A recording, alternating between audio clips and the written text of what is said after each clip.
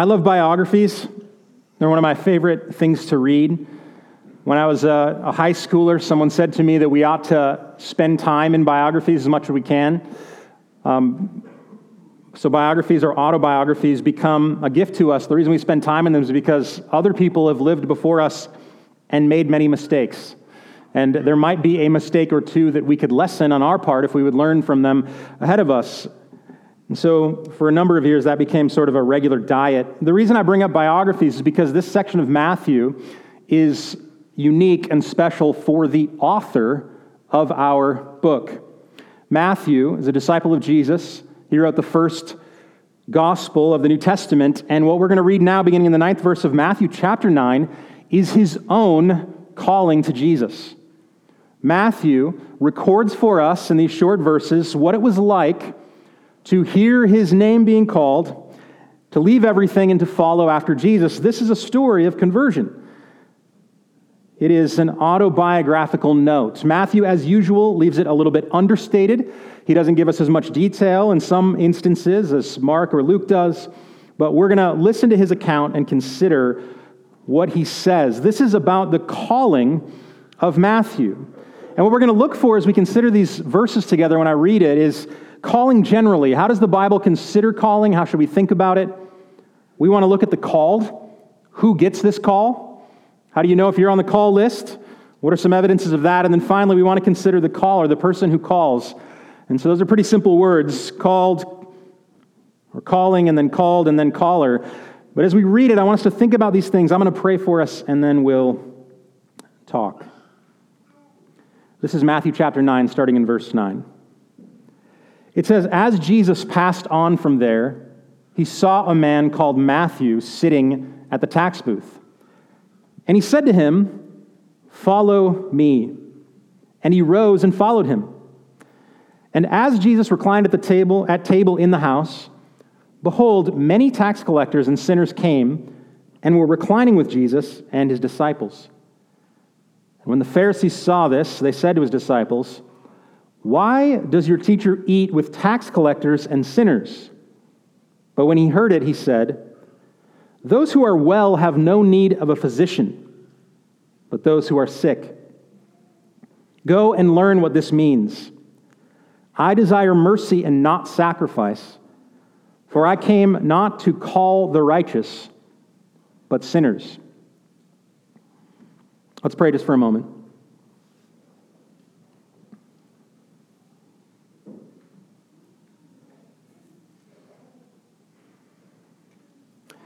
Father, Scripture tells us that you dwell in unapproachable light. Perfect light. We dwell often in darkness. You are majestic, powerful beyond. You're creator. You exist separate from us. You are holiness in a person. We are fallen. We are ineffective and weak. And God, I ask that this gap, this separation between you and all of your wonder and all of your majesty and our true need, that it would widen, that we would esteem you more and esteem our own righteousness and our own works less. And I ask this so that the good news of the gospel might fill the space. We thank you this morning, God, that though you are far off and beyond and more than we could imagine, that you've spoken. You've drawn near. You took on flesh. And you call us. And so I ask now that you would do what only you can do. I desire, of course, God, I want to be clear. May all who hear my voice hear the call of Jesus. And I ask, Holy Spirit, call effectually. Be at work because you know us more than we know ourselves. So I ask for doubts to be honestly dealt with and brought to you, for hurts and pains and difficulties and suffering to be met by your kindness and grace. I pray, God, for conviction, the places that we're distracted and are hiding and distant, that you'd wake us up. We pray for your help now. Holy Spirit, do what only you can do. Bring life. We ask that in Christ's name. Amen.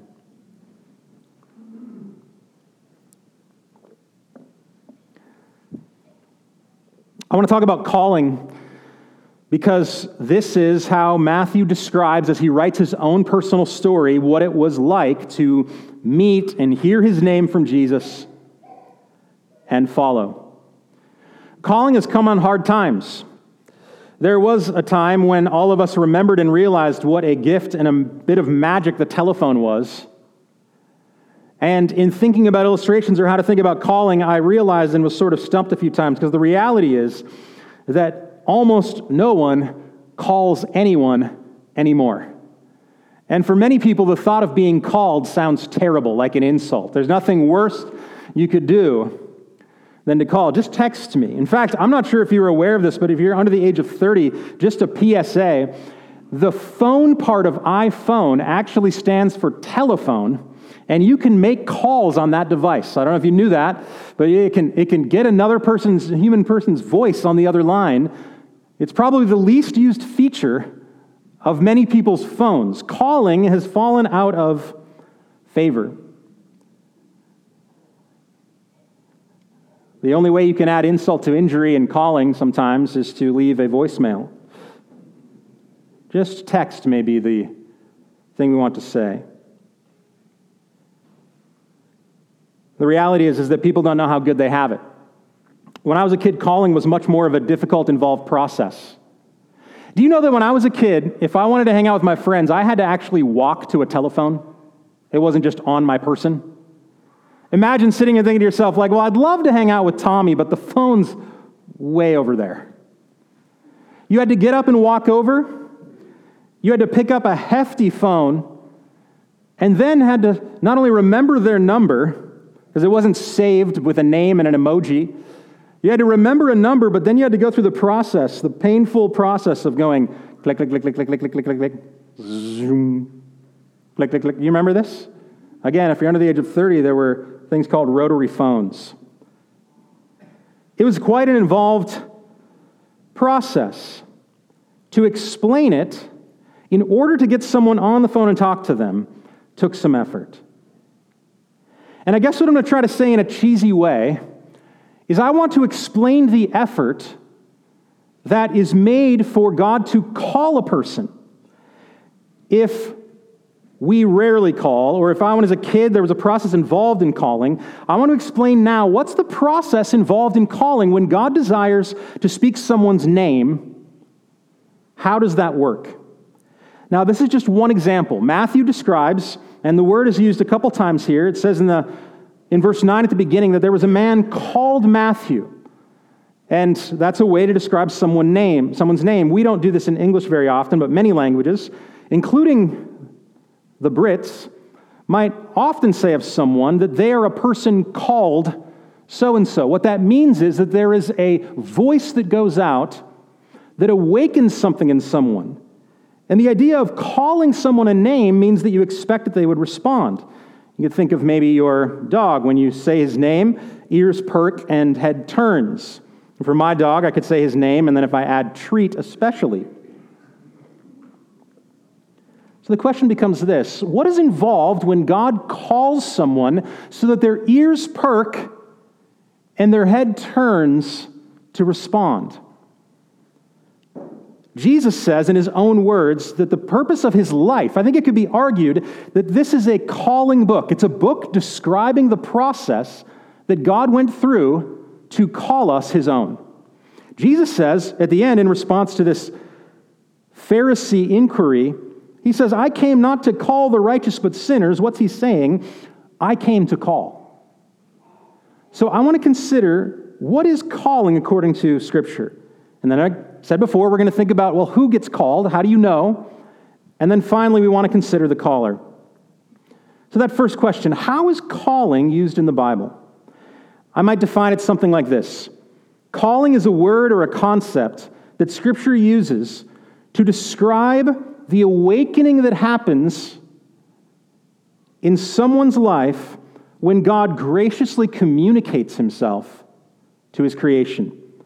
Calling is a word or a concept that Scripture puts over this awakening, this powerful awakening that happens when creatures like us graciously receive God's voice. He does this in many ways. And I might say to you at the outset that we have to consider the idea that there are, in many ways, different kind of calls in Scripture. And I want to talk about these because it's going to help us when we think about the personal call that Matthew experiences. The first thing to recognize is that all of creation, in a sense, is a call. When people who have gone before us and have been smarter than us wrote about the call or the calling in Scripture, they often talk about it in these categories. They talk about what is called a general call. The idea that the voice of God in his communication is going out over everything. That's one kind of call. And then we're also going to want to think about what has been described as a specific or an effectual call. And that might be the kind of thing that grabs an individual's attention. Think Abraham. Think Moses. Think prodigal son. Think Matthew. So, general call and then what we might call effectual or specific call. The first thing to say is this. The Bible testifies that all of creation is calling out for God. Romans 1 describes an idea that there is a sense in which the molecules of the world are a voice. The ocean, it says sometimes, is personified in the Bible. The ocean is clapping its hands. The winds, the storms, they are describing the power and majesty of God. So much so that this general call of all creation, Romans 1 says, it is so clear that everyone will be accountable to God on the day of judgment. That what could be known about him has been clearly displayed in creation. That's what Romans 1 says. Clearly displayed. All creation calls. The owls hoot, the lightnings crackle. I don't know what the dolphin does. The dolphins how do you describe what a dolphin does? That sound, it is crying out and describing the Creator. So that's one part of the general call. More than that, the Bible describes, Romans goes on to describe, that conscience itself is installed in each human being and that conscience bears witness to the call of God. So there is something inside of each of us. The Bible puts it at one point that eternity has been placed in our hearts. There is a sense in which your understanding of what is right and wrong, knowing that you have committed wrong, or for many of us, the first awareness of this comes when we have been wronged. The reality is that we have been installed with an understanding that God the Creator is calling out, and in this sense, our conscience bears witness to the reality of the justice and holiness and goodness of God. Again, Scripture indicates that not only is creation enough to make us accountable, but that everyone, though we can suppress this understanding, and though we can have as many highfalutin ethical conversations as we want, that all of us inescapably understand that there is a Creator who has a standard over all things. This is a part of God's general call. There is no one who can escape it. More specifically, there is a general call that God has given through his special anointed or appointed people. There have been prophets who have been given in the land. Many who have spoken out, and all who would hear are accountable now for that sense of general call from God. These prophets at one point gave down the law of God. It is the conscience standard that is built into us, made evident. And the Bible says what my driving instructor said, which is essentially this. If you have the law and know it, you're accountable. And If you don't know the specifics of the law, you're not let off the hook simply because you didn't know. My driving instructor reminded me, if you don't know the speed limit because it's not posted, that doesn't mean you get to drive whatever speed you want. If the cop stops you, you can't say, oh, I didn't know it wasn't posted. 120 seemed fine to me. In the same way, there is a general accountability to God's call in his law, partly because of conscience, but also because it's been written. No one will be able to stand on Judgment Day and say, I never got the Ten Commandments, I didn't get that memo. This whole time, just as a hobby, I've been murdering on Thursdays. No one gets to say, I just didn't know.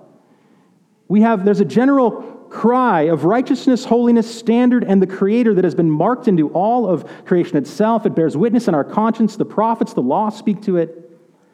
And now, one of the greatest ministries and joys of the church, God's people, is that we participate in this general call of God.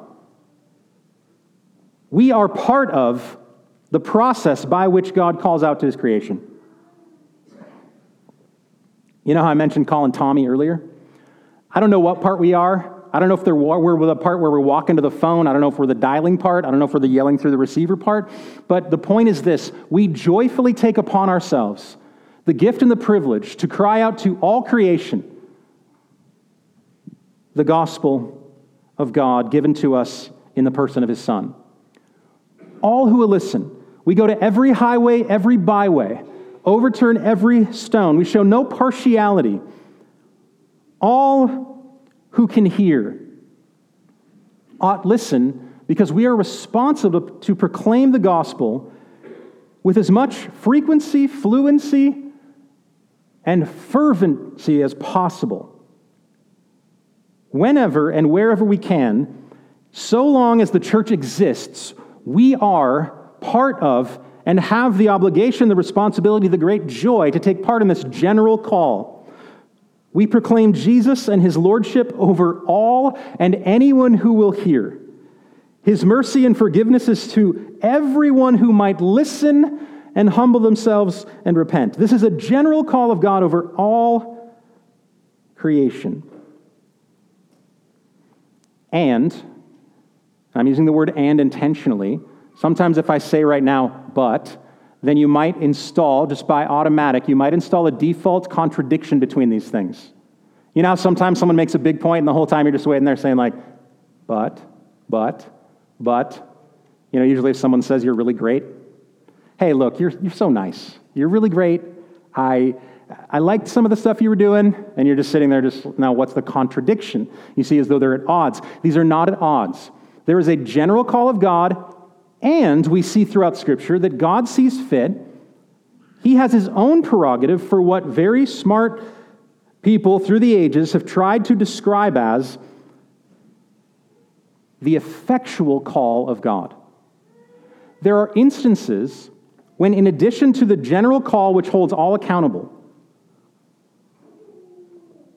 that God has prerogative to call specifically individuals and peoples by name. And what's amazing about this call is that Scripture describes that it is powerful to the point of, at points in Scripture, it says that it is irrevocable, it is a gift that is irresistible. There is confidence that God can, by his prerogative, and does, in fact, the only hope of the world is that he has a special prerogative to effectually call in a unique way those who would be his. Now, you might, at this particular moment, start having one or both of your eyeballs shake a little bit or go in the back of your head somewhat. And at some degree, I would want to say two things. One, stay with me, because the Bible, which says all of the promises we live our lives on, says these things clearly, so we want to embrace it. But two, if there's a bit of eyeball shaking about this, that's probably good, because the Bible itself says that some of these things, the mystery of God's effectual call, how is it that faith is stirred in someone? If I proclaim the gospel to a crowd of 1,000, what is it that changes someone's heart? The reality is that these are hidden things. They belong to God. That's what the Bible says. These are hidden things. They belong to God. We do not have responsibility in the same way over the effectual call that we do the general call. So we wake up in the morning and we joyfully proclaim to everyone, and we go to bed at night desiring and praying for everyone to hear this call. But God's prerogative is over what Scripture calls the effectual call. I'm going to show you one example. This could be an hours-long discussion. But again, if your eyes boggle a little bit and go in the back of your mind, I'd say in one level, that's good because you're not responsible for this. But look at the confidence that Romans chapter 8 gives. In Romans chapter 8, verse 30, it says, "And those whom he predestined, he also called. And those whom he called, he also justified. And those whom he justified, he also glorified." This is an amazingly hopeful verse. There is confidence behind this.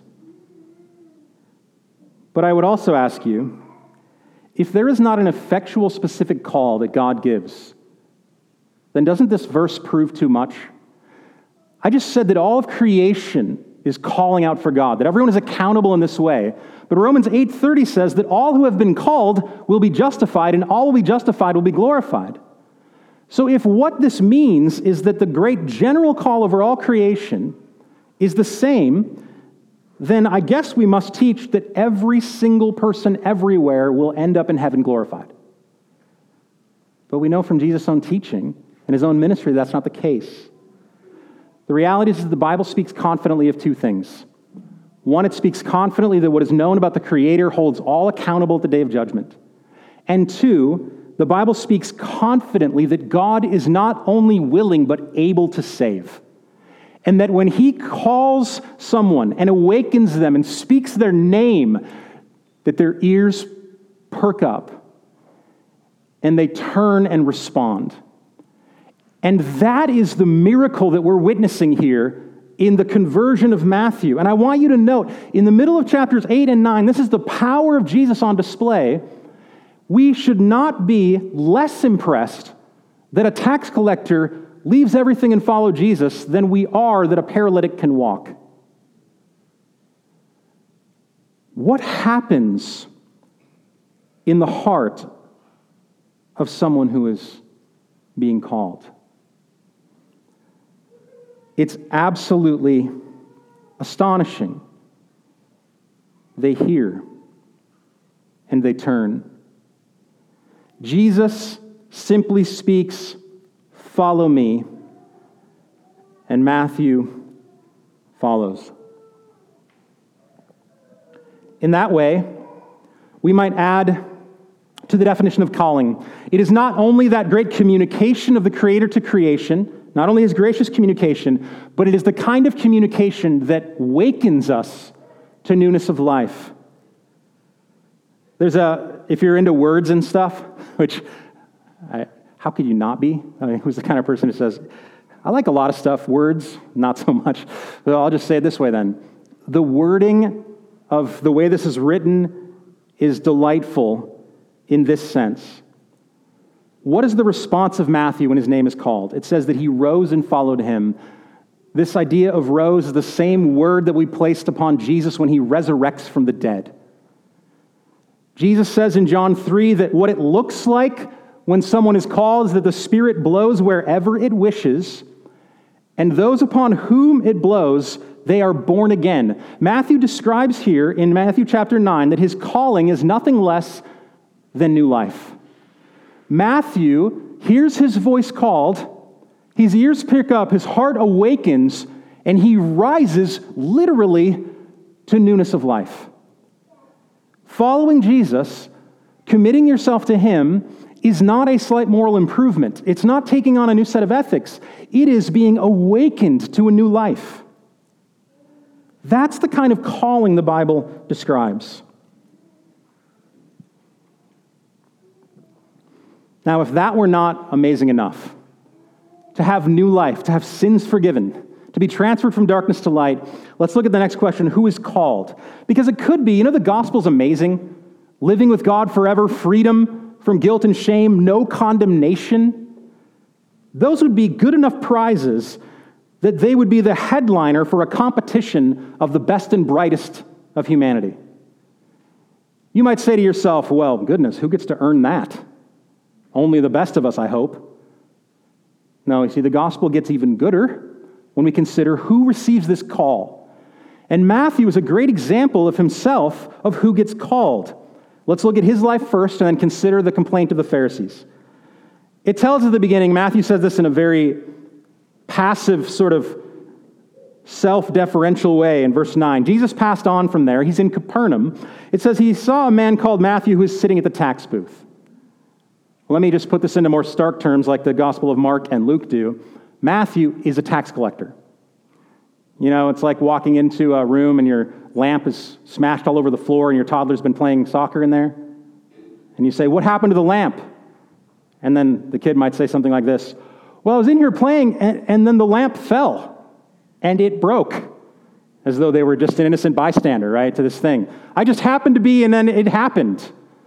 Matthew writes it in that kind of way. Jesus comes by, and, I was sitting in the tax booth. He's a tax collector. He was actively the dregs of society.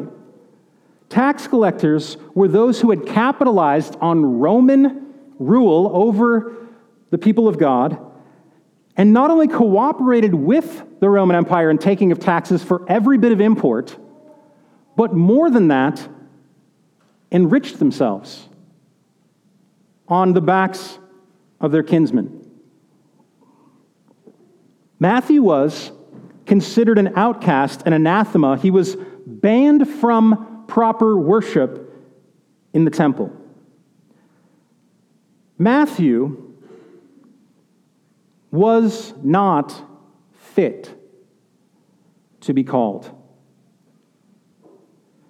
He is sitting at the tax booth, and Jesus points out to him and says, "Follow me." Now, it's extremely likely that Matthew knew of Jesus, had heard of him. You see, Matthew likely had his tax booth at the port on the Sea of Galilee at Capernaum. This is the place that Jesus' ministry had begun, and so Matthew was there. He would have known every coming and going. You didn't get to bring in goods, you didn't get to trade goods, you didn't get to bring in your fish and sell it without the tax collector knowing. So Matthew, who had likely been sitting there and contemplating, but had not followed. Something changes from the day before, though he'd known of Jesus, to the moment that he hears this call and his heart awakens. And he leaves all behind and follows Christ. There's a demonstration here that the worst amongst us, the dregs of society, the tax collectors, Jesus seeks. Now, another thing about Matthew, the kind of person that was called. You know, it turns out Jesus has a lot to say about money, to be careful with it. But those who have money are not outside of the call of Christ. Matthew likely was fairly wealthy. This was a great job to have. And again, in a sort of passive way, it just says in verse 10, as Matthew records it, Jesus reclined at table in the house. This is likely Matthew's house. And when he hears the call of Jesus, he does what even the angels do. He throws a party. He throws a massive party. And here's the thing about people who are the dregs of society. They hang out with the dregs of society. So the party that he throws and that Jesus joyfully goes to with his disciples, and they share a meal with, are what the text calls tax collectors and sinners. It's in here twice. There is evidence that it seems as though the phrase tax collectors and sinners was a common way to describe, those people. Which is really amazing to describe how bad tax collectors were. If you had to put one profession at the beginning of this phrase, the blank and sinners. Isn't that amazing? What would you put? The telemarketers and sinners, or, the lawyers and sinners, or, the politicians. What would you put? I don't know what it would be. But imagine being someone who is placed in this phrase, the tax collectors and sinners. And they are all the ones that are hanging out with Jesus. And the Pharisees come. They're in full monitoring Jesus mode. They're seeking to find a way to put him to death. And they think they've found it. Why does your teacher eat with these kind of people? Jesus says to them, well, those who are well have no need of a doctor. He puts himself in a doctor role. But instead, those who are sick. Now, I love that he just calls these people sick. This is probably a good test of whether or not you know that you're desirous of what Jesus has to offer or not. You see, those who are sick know they are sick, and they're not offended by it. You know, the sick. And it would have been the sinners who would have said, yes, totally. I'm needy, I'm destitute, I'm sick, I need to be well. But you know who gets offended by being called things like the sick? The self-assured, the confident, the well, those who believe they're whole. And so Jesus teaches them a very good lesson here. And he says that I have come to call. His whole life is a part of the calling of God, that effectual calling that leads to glorification. His whole life, I've come to call, but if you don't see your need for me, you will not pick up. You won't hear. He quotes then from Hosea chapter 6. He says, go and learn what this means. I desire mercy and not sacrifice. There are all these little moments when Jesus is a wonderful teacher, and he also is he would be a good sort of like, in a spirit of debate. Remember, he tells the Pharisees, who would have had much of the Old Testament memorized. So there's a bit of a putting in their place whenever he says to them things like this, go and learn. Hey, great teachers, why don't you go back to first grade and remember what it is that God is doing when he grants communication and calling to his people? Here's the word for it. Mercy. Mercy. Do you know what mercy means? Mercy means not punishing what deserves punishing. Mercy is the idea that someone is allowed something that they have not earned. Mercy is for people who have not made it, the outcasts, those who were not able to visit the temple. And Matthew places himself squarely in the midst of that. And not only is Matthew included into the ministry of Jesus, but he becomes one of his most trusted disciples. Christianity is for the weak. Christianity is for the sick. Christianity is for those who have given up trying to prove it on their own. Christianity is for those who desire to confess sin, not hide it. And Jesus says, you don't understand me. You don't even have the basics of this thing down if you don't see that I love to show mercy. That's what my call is all about. And I would say, on the flip side, the Pharisees are missing it because they are not showing mercy like this. The Pharisees are those who took pride in two kinds of holiness. They took pride in their own life, the things that they did righteously, they were holy. And they also took pride in what I would call a kind of secondary holiness of separation. They not only were proud of the fact that they could prove to God that they'd done righteous things, but they had insisted upon and created an entire caste system of avoiding all the people who should be avoided. By labeling people as outcasts and untouchables, they proved their doctrine of holiness by separation, which, of course, is counter to the entirety of the way that God calls, which is in the face of our fallenness and our need. God says, I will draw near. The incarnation of Jesus proves that God is one who goes near to those who otherwise would be separate. I think this means, and maybe I just apply it for a second for us, this means that we ought to be careful to insist that we follow Jesus if we are living as though there are outcasts or people who should be shunned and not loved well. I said earlier, sort of joking, like, what profession would you put in there on the list of like these and sinners? But no, seriously, we might want to think in the Spirit of Christ, who do we put in a category of those who are not to be dined with? Those who are not to be shown mercy. Who is it? Is it the blank and the blank?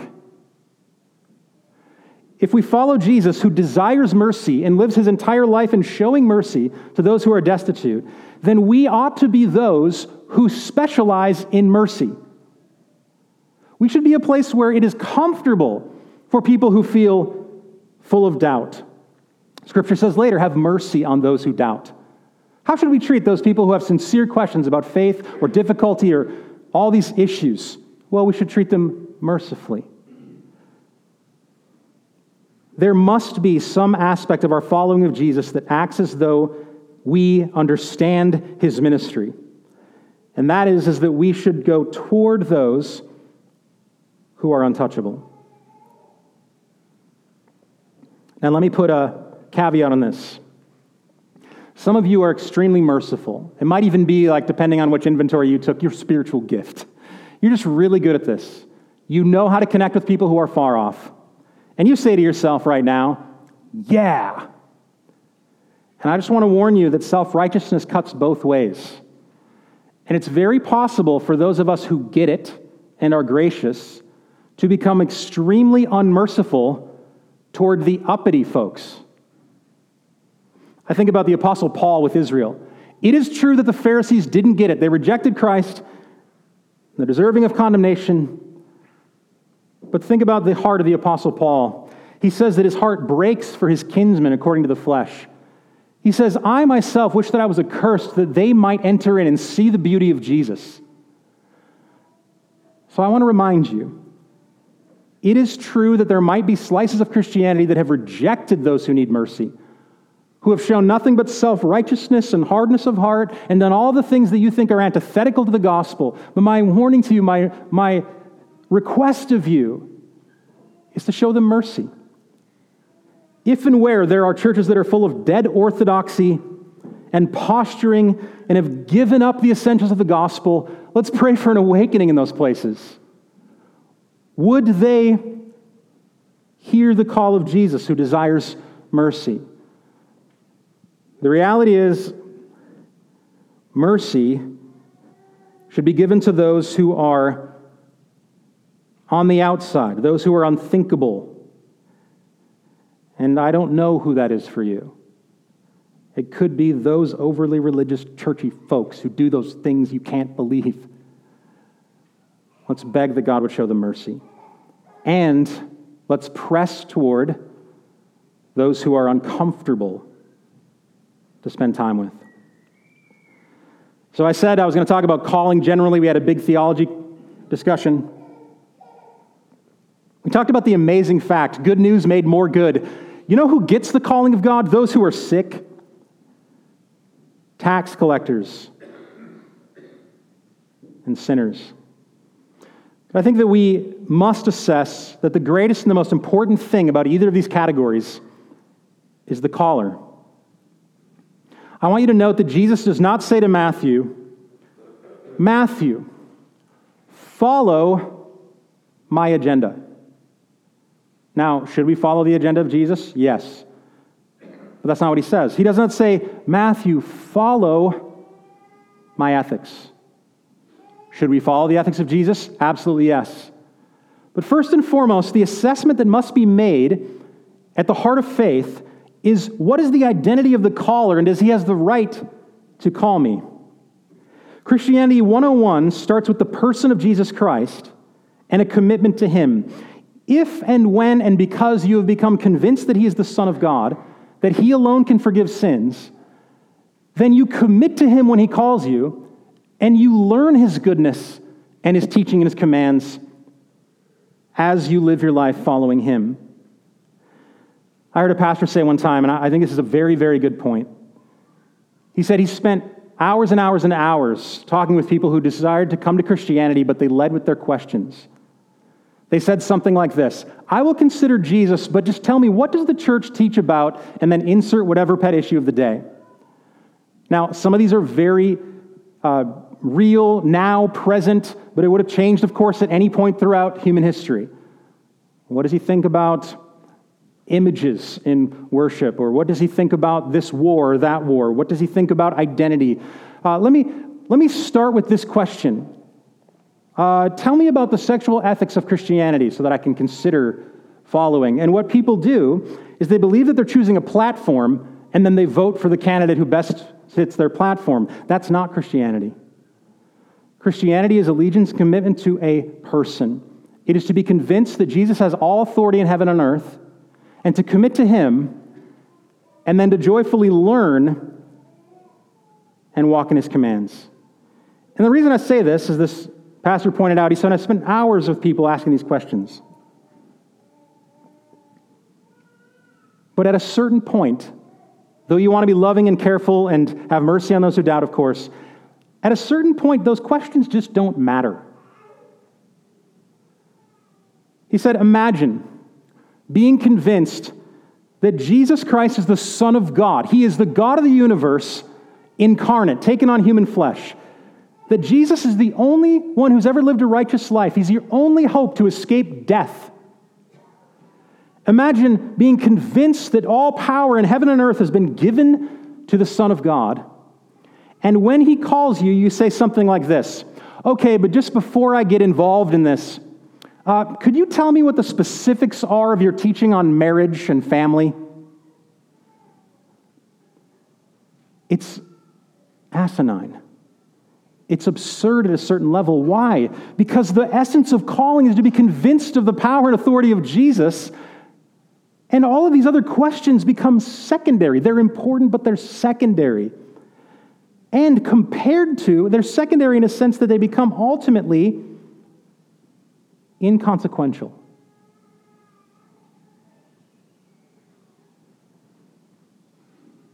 The caller is the most important part of the calling. The disciples describe this. You see, Matthew becomes convinced at a certain point, everything else is worth leaving. I'm going to follow him. The disciples describe this moment in John chapter 6. It's one of my favorite passages in the Gospels. Jesus is doing Jesus things. He's stepping on toes. He's being scandalous. He's saying things that offend. He's not always popular. And there comes a moment of suffering and difficulty. And the 66th verse of John 6 says this, after this, many of his disciples turned back and no longer walked with him. So Jesus said to the 12, do you want to go away as well? Simon Peter answered him, Lord, to whom shall we go? You have the words of eternal life. And we have believed and come to know that you are the Holy One of God. I love Peter's answer.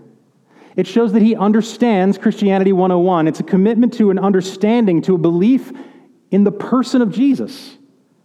Jesus says to him, some people are getting embarrassed and leaving. Would you rather not be embarrassed? And Peter might say something like, well, no one likes embarrassment, but there's nowhere else to go. We're convinced that you're the Son of God. It's as though Peter might say something like this, some people are going to suffer. You might suffer loss, ridicule, reputation, job. And Peter just says, Jesus, what are you talking about? I don't want any of those things, but you're the Son of God. Jesus might say to them, you can't go where I'm going, I'm going to end up in death. And again, it's as though Peter says, I've been called and I see and I know who you are. You have words of eternal life. What is death? To be a Christian is first and foremost not to like, agree with, or find estimable every part of the platform. But to be a Christian is first and foremost to be convinced that there is one who has come and given his life on your behalf so that you would have newness of life. To be a Christian is to hear the effectual calling of God so that your ears pick up and in unexplainable circumstances. You've suffered, you've sinned, you've doubted, but you wake up tomorrow and you say, I have nowhere else to turn. You're a person who understands that Jesus takes in the sick. You don't let your sickness keep you from the doctor. Your sickness drives you to the doctor. The caller, the perfect one, alone has words of eternal life. So we follow him. That is discipleship. And Matthew, in just a few short verses, shows us what that looks like. Let's pray.